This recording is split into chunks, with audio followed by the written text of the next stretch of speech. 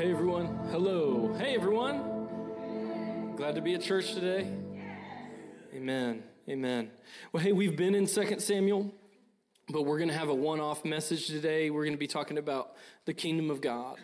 And before we jump into the kingdom of God, I'm going to go ahead and tell you guys another story about myself and my family, just so everyone gets to know me a little bit better and you can understand a little bit about our life. So obviously we have the 7 children. We have 5 girls and 2 boys, and the first 4 are girls. And during COVID, we were building our home and living somewhere else, and we told our oldest, "Hey, we'll go ahead and buy you a guinea pig." She was begging for one once we move into this new house. So we ended up buying this guinea pig, and she named it Molly. It was a okay pet. Like it wasn't very nice of a guinea pig, to tell you the truth. Well, then the second daughter ended up saying, "I want a guinea pig. I want a guinea pig. I want a guinea pig." And I was like, okay. So one day I decided to go pick her up from co-op to surprise her and go get her a guinea pig. And she got in my car and she says, "Yes, Dad, God answered my prayer." And I said, "Well, what do you mean, Lila?" And she said, "I prayed that I would get out of this test I did not study for, and God did it." I said, "I'm not sure about that, Lila. I'm not sure that's really the Lord. I think it, maybe, probably not." Tried not to burst her bubble too much. Then we went to 2 or 3 stores to find a guinea pig she liked. The first one, I was like, it's a female guinea pig. It's a really great guinea pig. And she's like, "I don't like that one." I'm like, okay. So we go to the next store, and she finds this one she likes, and we buy it, and turns out it wasn't a girl. Well, we didn't know for a couple months. And, I'm sitting in the living room watching Duck Dynasty or whatever show that's on that I would like to watch. And I keep hearing them squealing. And I'm like, why are they squealing so much? What's going on over there? Well, yeah. So one day, Natalie has the guinea pig turned over. And she says, I think Kit is a boy. And I'm like, no way. And then it all makes sense. It makes sense. The evenings when I hear everything, I feel the other guinea pig. It has babies in it. Molly has babies. I'm like, oh no. So then we ended up having 3 babies. So we have 2 boys and a girl, a guinea pig, and we ended up exchanging the boys, trying to get some money back from them or giving them to somebody else. And so then we were down to 2 guinea pigs, at that point, we had 2, but we bought one more in exchange for the male that we had bought. So since then, the 2 youngest have died. I was sad.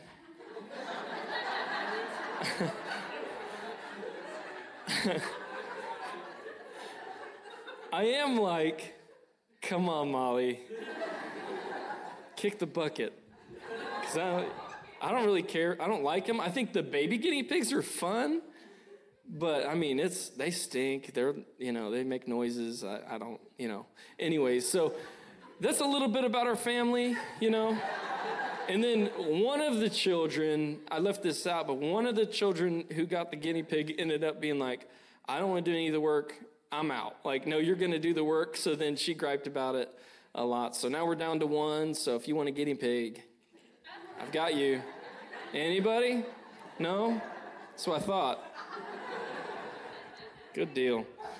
Well, let's pray.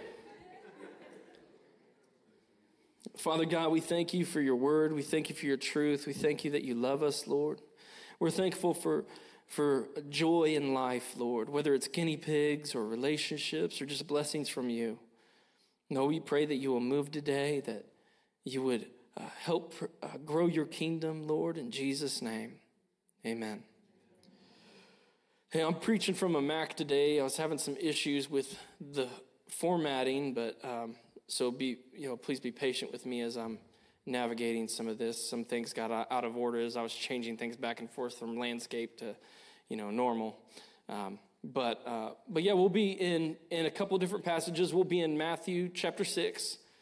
If you want to turn there, if you want to mark in your Bible with your finger or, your little tab stringy thing, like Robert Morris says, the tab stringy thing. Acts chapter 1, because then we're going to go there. And the subject is the kingdom of God. And so it's only appropriate we go to different passages about God's kingdom. Now, I can't go to every passage. I can't read every passage if I would just keep reading all service if I just read scripture, right? So we're just going to go to the different passages that have really hit my heart at preparing for this message today. So in Matthew chapter 6, Jesus is he's preaching what is called the Sermon on the Mount. It's the big sermon of his ministry that's mentioned. So chapter 6, verse 9 says this. Jesus says, "This then is how you should pray. Our Father in heaven, hallowed be your name. Your kingdom come, your will be done on earth as it is in heaven. Give us today our daily bread and forgive us our debts as we have also forgiven our debtors. And lead us not to temptation, but deliver us from the evil one." Now, sometimes when you're reading scripture, it's helpful, one, to pray and ask the Holy Spirit, help me understand what I'm reading. But also it's helpful to look at the Bible and see what it doesn't say. So when he prays about, he says, pray this about the kingdom. It doesn't say, and Lord, give us the kingdom give us the kingdom on earth as it is. That's what he says, as is in heaven. I'm having a hard time saying it wrong, but give us. He doesn't say that the will of God happens here on earth and not heaven. No, he says pray that the will of God happens here on earth as in heaven. And so it's important to remember we live in a fallen world. Sin has entered and sickness as a result of sin. So you have evilness that runs rampant. And so we have to remember his will isn't done and we're supposed to pray for it. Amen, everybody? So that's really the foundation of what we're talking about today is one is prayer, but two, that we need to pray that his kingdom would come, that it would be his will. So then Jesus begins talking about different subjects in Matthew chapter 6, and he gets to the point where he talks about, hey, don't worry about tomorrow. He talks about how the birds of the air have food. They're not worrying, and the Heavenly Father feeds them, and how the lilies of the field are clothed in more splendor than Solomon ever was. And he says, don't worry about these things. Your Heavenly Father will clothe you as well. But then he gives what we should do. And he says, but seek first his kingdom and his righteousness, and all these things will be given to you, just as we seek his kingdom and his righteousness. So really, Jesus is saying here, these are the two goals. And I think another way to say it is his kingdom is his will, and then his righteousness is his way. Who knows here that if Jesus is going to be our Lord, that means we have to follow him and follow his truth. It's not just that we confess it, it's we follow his will and his way. So how do we know that we're seeking his kingdom and his righteousness? That's the question that we have. And we'll get to that, but before we get there, I think it's important to remember the heart of God. And remember John 3:16, famous passage. For God so loved the whole world that he gave his one and only Son, that whoever would believe in him would not perish, but would have eternal life. So what did God do? God gave. Why did he give? Because he loved what? He loved the whole world. So what does that mean? That means he loves all sinners. He loves terrorists, which is mind-blowing. He loves those who are even causing sex trafficking. He loves us who have committed sins here and cheated people, wronged people. He loves murderers, betrayers. And remember, the Apostle Paul said, I'm the worst of all sinners. God loves us. If he could change the world through Paul, he could do it through anybody. And Jesus said, remember he said, I can take these stones, out of these very stones, I can make bread. He says, out of these stones, another passage, the rocks will cry out. He says, out of stones, I can make sons of Abraham. He can do it. He loves people. Instead of just making something new and creating something new, he chooses to use what's already the broken vessels. And he takes ashes and trades them in for beauty. That's the goodness of our God. Amen? That's really the heart of God, is that people would know the truth. Jesus said, unless you're born of water and spirit, you don't have any part of me. You can't have the kingdom of God. And that's the heart of Jesus. He tells the disciples even, go into all the world and preach the gospel to all nations, baptizing them in the Father, Son, the Holy Spirit. So it's important that we identify, I know this is a pretty basic message, but that we identify that the kingdom, it's about his will and his way, is reaching the lost, reaching those who are far from him. And then we can go ahead and turn to Acts chapter 1. We'll look at this portion of scripture. So Luke is writing to a friend. We don't know if it's a son or a brother, but his name is Theophilus. Hard word. Theophilus. So verse 1 says, in my former book, hard name, I wrote you all that Jesus began to do and teach until the day he had been taken up to heaven. After giving instructions through the Holy Spirit to the apostles he had chosen, after suffering, he presented himself to them with many convincing proofs that he was alive. So Jesus just like, boom, shows up in the room midair, just boom, like a ghost shows up, and he's like, what's up? I'm alive. They're like, whoa, how do we not know it's a ghost? And what does Jesus do?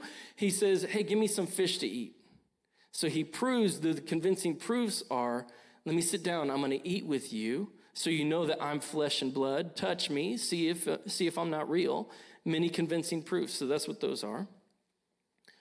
And then it says that he appeared to them over a period of about 40 days, and spoke about the kingdom of God. On one occasion, while he was eating with them, one of the convincing proofs that he's alive and he's not a ghost, he gave them this command. He said, do not leave Jerusalem, but wait for the gift my Father had promised, which you have heard me speak about. For John baptized with water, but in a few days you will be baptized with the Holy Spirit. And this is what John spoke about earlier. John had said to those, he said, one will come who is greater than I. He will baptize with the Holy Spirit and fire. And that's about to happen. So verse 6, they missed it. The disciples missed it because they gathered around him and they asked him, Lord, are you going to restore the kingdom to Israel? Like, they're missing the mark, because what John spoke about, that they would receive the baptism of the Holy Spirit and with fire that's coming, Jesus basically says to them, I picture it like, it's not for you to know the time or date set by my Father. Maybe with a little of annoyance, maybe not. I mean, he's patient, he's God, right? But he says, but you will receive power when the Holy Spirit comes upon you, and you will be my witnesses in Jerusalem, Judea, and Samaria, and to the ends of the earth. So he gives them the action, and the action is do nothing. The action is wait. Wait on God. Isn't that hard? It's hard to wait on God. When Jesus ascended, there were a great number of people. On the day of Pentecost, there weren't many people. There was under 100. And it's hard to wait. But he says wait. And he says if you wait, it's coupled with these actions of what will happen. So in waiting, they would receive power. He says, but you will receive power when the Holy Spirit comes upon you, is what he tells them. And who knows that we need power? I need the power of the Holy Spirit. If I'm going to lay hands on someone who's sick, that they might be healed, I need the power of God. If I need to drive a demon out of somebody, I need power. If I'm going to make a decision to buy a new house, I need power. I need discernment from the Holy Spirit whether I should make that purchase or not. I need decisions on which way to go home to avoid a wreck. I need power. We need the power of the Holy Spirit in our life. He makes a difference. And the Holy Spirit isn't, just to clear things up, there's a belief that's called cessationism, that says that the gifts of the Holy Spirit have ceased today. Well, in Acts chapter 2, Peter says to the people who ask them what they should do to be saved, and he says, repent, turn from your sins, repent, believe upon the Lord Jesus Christ for the forgiveness of your sins, and then you will receive the Holy Spirit. And then he says this, and this blows the whole sensationist thing out of the water in Scripture, and you receive the Holy Spirit, and it is for you, for your children, and all who are far off. All, Scripture says this, and we can't deny Scripture, all who will call upon the Lord our God. Now, the argument of the cessationist is this. Well, there's a portion of Scripture in 1 Corinthians that says that the gifts of the Spirit, prophecy and tongues will cease. Okay, but there's another part of Scripture that also says that knowledge will cease. The next line, the next verse says, and knowledge will cease. And knowledge has not ceased. So they'll use that Scripture to their own belief system because they can't wrap their minds around the Holy Spirit and the works of God and the gifts of the Holy Spirit. So they choose to put him in a box or throw him out of the box. And it's wrong. And then there's another part of Scripture, and this might mess with some of you. There's a part of Scripture in 1 Corinthians chapter 14 that says, do not forbid speaking in tongues. And that's written by the Apostle Paul. How many churches will say, do not speak in tongues? That's heresy. That's wrong. I don't want to stand in front of the great white throne of judgment one day and be in that camp. So just to be clear, that's where we land as a church. We believe in the gifts and power of the Holy Spirit. The Holy Spirit's not weird. He's not creepy. He's not going to hurt you. He loves you. One other argument is that, I'm getting off a little bit, is that if you pray and ask for the baptism of the Holy Spirit, you might receive a demon. That is a doctrine of demons. Because you pray the Father in Jesus' name for something Jesus said he would promise to you and I. And it's a big issue to me because the Holy Spirit's been so good to me. And the baptism of the Holy Spirit, just to be clear with everybody, if you receive the baptism of the Holy Spirit, it doesn't make you better than any other believer. It makes me better than me. Jude says that when we pray in tongues, when we pray in the Spirit, that we're building up ourselves. It's not to bring a dividing line of I'm better than you or you're better than me. Not to say, well, you don't believe that. Even though there are those who would say the baptism of the Holy Spirit isn't for today, they're still our brothers and sisters in Christ. I know I mentioned that, but just to be clear, we don't need to point fingers. We need to point fingers here at ourselves. Where are we at? And that was all a side thing. Sorry. Go back to the message. So be encouraged. The Holy Spirit's for you. He loves you. He's for you. He's not going to make you do anything also, because the Bible says that the spirit of the prophet is subject to the prophet. So you get a choice. So what they'll do is they'll receive power from on high. And then number two, what will they do? They'll be witnesses. Where will they be witnesses? They'll be witnesses in Jerusalem, Judea and Samaria, and to the ends of the earth. And so that's our model for kingdom builders, is here, near, and far. Here, Jerusalem, it's our area. Near, that's the nation. So this when he says Judea and Samaria. And then to the ends of the earth is far for us. So what we're going to do is we're going to look at those, but we're going to start looking at what is furthest from us. So we'll start with far. So far, we have some of those organizations that I talked about earlier. And whether it's missions, sex trafficking, to prevent sex trafficking in India or Nicaragua, helping with the schools, all that, that's far, right? It's everything outside of the nation of America. So there are ways that you can help. And ways that you can help, you can pray. So you have the Kingdom Builder booklet that you have next to you. You can please pray over those missionaries. That's a prayer guide for you. It's not only something so that you can just give money, it's a prayer guide. Please pray over those missionaries. Also, if the Lord lays one of those missionaries on your heart, write him a card. Send them a note. Give them some encouragement. Tell them, we're praying for you. We believe God's going to do great things to your ministry. May there be no weapon formed against you. And mail it. Send it out to them. Send an email. But also, I would say, go on a mission trip. Not a local mission trip, but a mission trip. Go on a mission trip. Be a part. See what's outside of our nation because we're so blessed. I remember Mexico, there's dead horses next to on dirt road, and it's all dirt. And you look across the river to Texas, and it's lush with grass. I mean, there's a big fence there,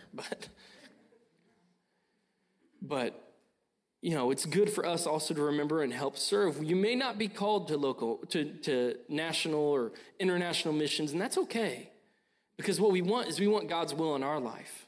Whatever that looks like, whether that's to be a missionary or it's to be an honest auto mechanic, because Jesus said, true worshipers will worship me in spirit and in truth. So it's important that we're honest.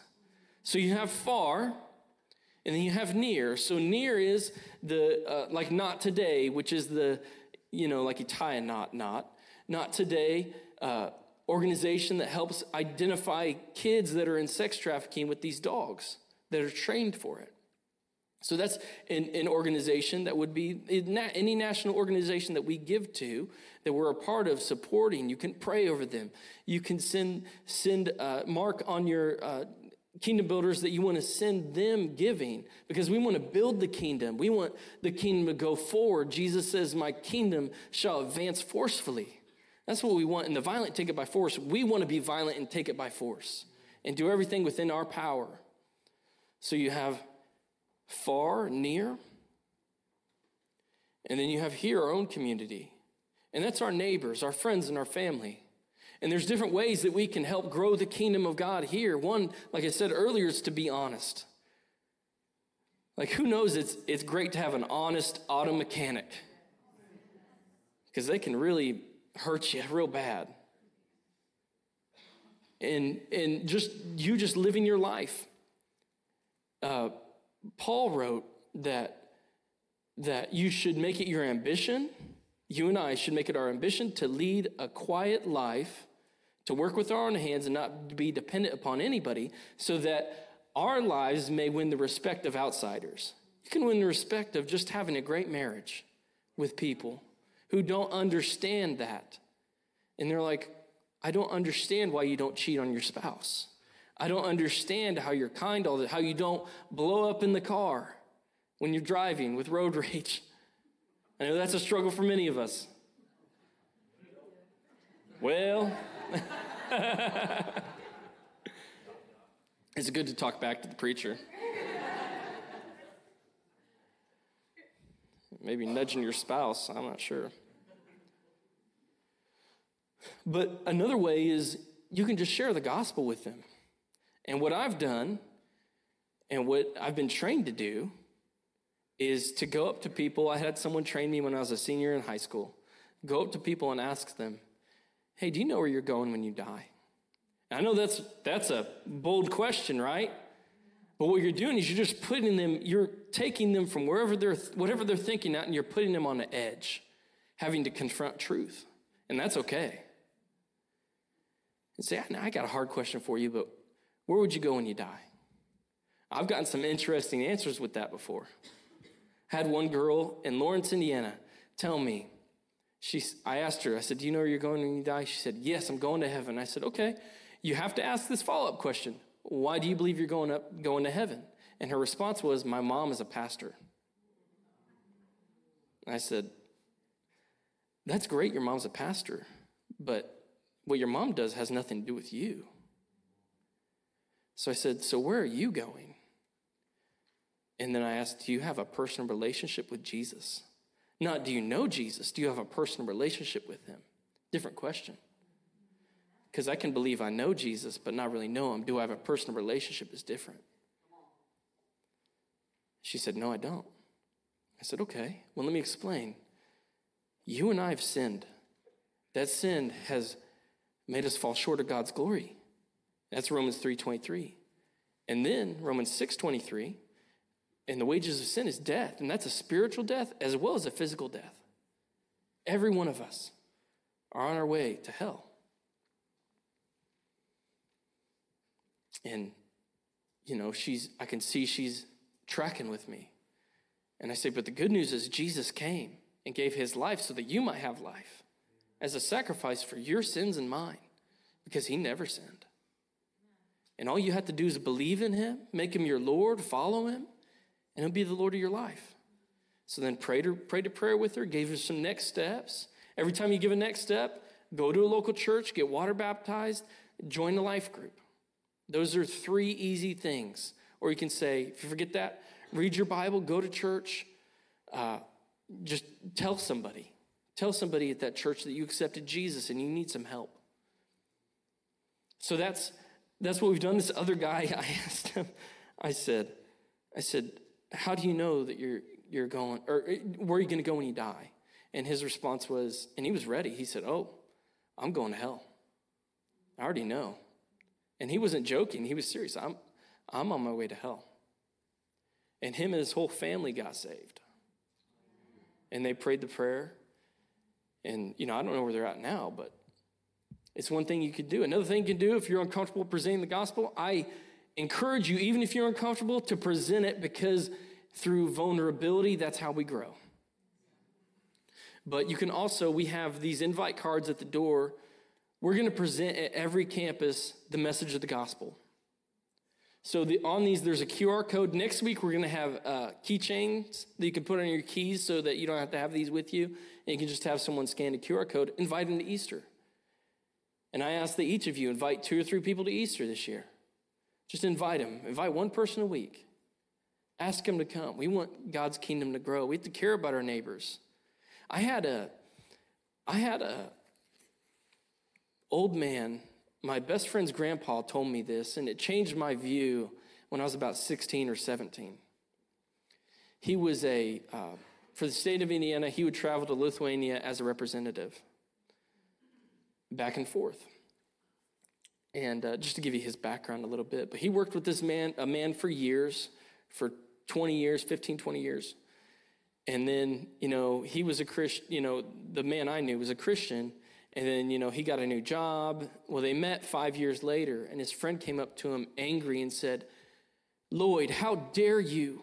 How dare you hurt me how you hurt me? And Lloyd said, what do you mean? He said, Lloyd, you were a Christian. And you never told me about Jesus. You were going to let me go to hell apart from God? How dare you, Lloyd? And that changed Lloyd's heart. That he was going to let his friend he worked with never share his faith. We have to be bold and share our faith, even if it's putting our neck on a chopping block. We have to love people and tell them about the kingdom of God. We want, like Jesus said, I want my house to be full. We want our house full. His house, not this house individually. We want his house full so people can know the goodness of God. They can experience who we have experienced. Amen, everybody? Amen. So you have seek first his kingdom, and then the next thing is seek his righteousness. Seek his will and his way. Worship team, you can come on out. His way. The Bible says his way is higher than our ways, and his thoughts are higher than our thoughts. So much higher are his thoughts and his ways than the heavens are from the earth. And the strength of man is weakness to God. We want his strength. And that means we have to submit to what he has for us. So how do we know that we're living his way? First, we read the Bible. I encourage you to pick up the Bible. If you're not reading it, pick it and read it. We have a daily Bible. There's a Bible app called The Bible. You can just download, begin reading. Really easy. Just begin reading. Start in one of the Gospels. If it's been a while, dust that Bible off. Get in it.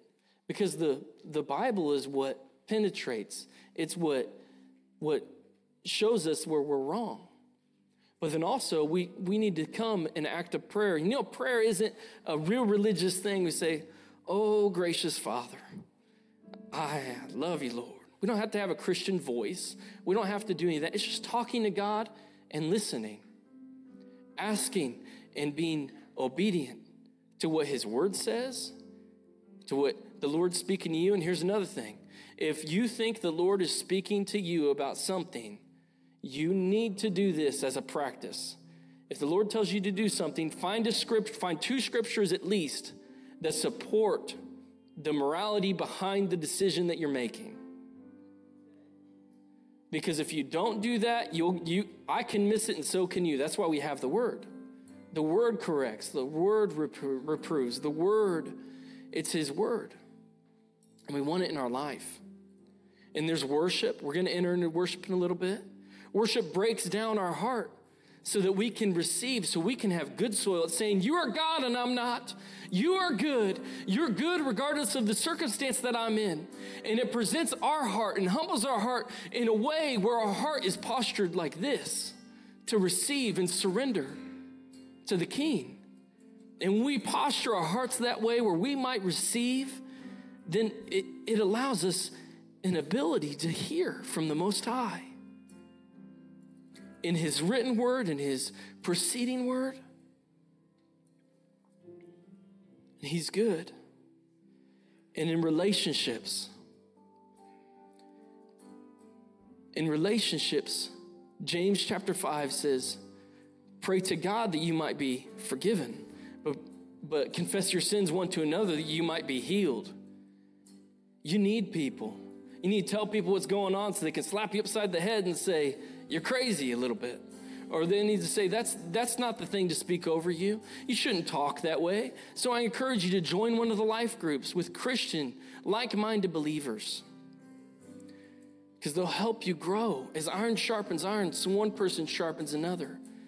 You don't want to be sharpened with a dull sword. You want someone who's sharp, someone who's in the Word, who's trying to grow and live this Christian journey. That's why the body of Christ is so important. And we all have gifts and talents. We can make a difference together. But in relationships,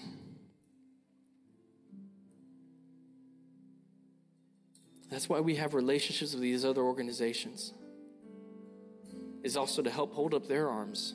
We can't do everything they do, but they can't do what we do. We're the local church, but we help hold up their arms. That's why we give to Kingdom Builders. That's why we have these faith promises. And I ask you to fill out a faith promise as you would pray God would enable you to give so that his kingdom would grow.